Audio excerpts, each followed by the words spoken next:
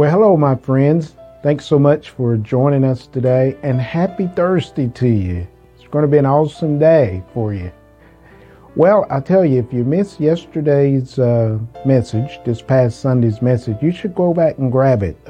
Pastor John had a special song at the end of the service, and Pastor Sue just really spoke a dynamic message about I've got a story to tell. I think we all have a story to tell, right? Yeah, but really the message was about hyper-intentional of serving God and what we're doing and taking care of the next generation. Oh, just a lot to it. But I really like her thoughts on Gideon. You know, we revisit that. We know the story, but it's good to hear it over and over again. And new revelation comes and so forth, you know. As Gideon was just working alone and trying to do what he could do to be a blessing to people. You know, I believe that that's what God is calling us to do, is to do whatever we can do to be a great blessing to people. You know, and we want to have that as a focal point for this coming year.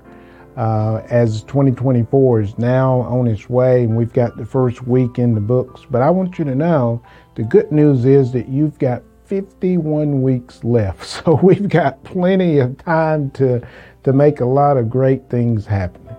Well, let me also invite you to this coming Wednesday. We're going to kick off homecoming services, and it's going to be really good. Pastor Phil is going to be back. He's gotten such downloads from his sabbatical he's taken, and he's ready to unload some things that God has given him for 2024.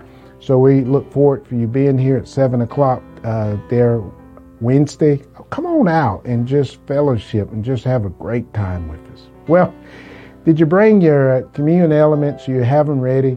I want to celebrate Holy Communion with you. You know, we always say that it's not an interruption of what we do, but it is the reason we do it and we celebrate it. It is the body of Christ, as we know, and it's been broken for us, and I want to celebrate that with you. This is the body of Christ. May we eat together.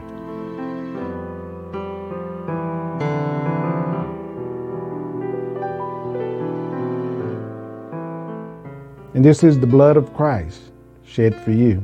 May we drink.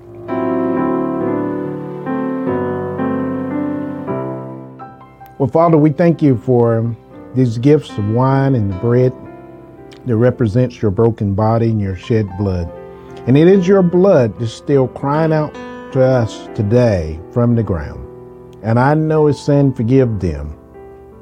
And I know it's saying, lead them in the path that you'd have them to go.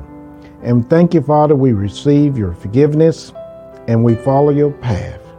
Your word is a lamp unto our feet and a light upon our path. In Jesus' name, amen. Well, thank you, my friends. Until next time, we'll do it again soon.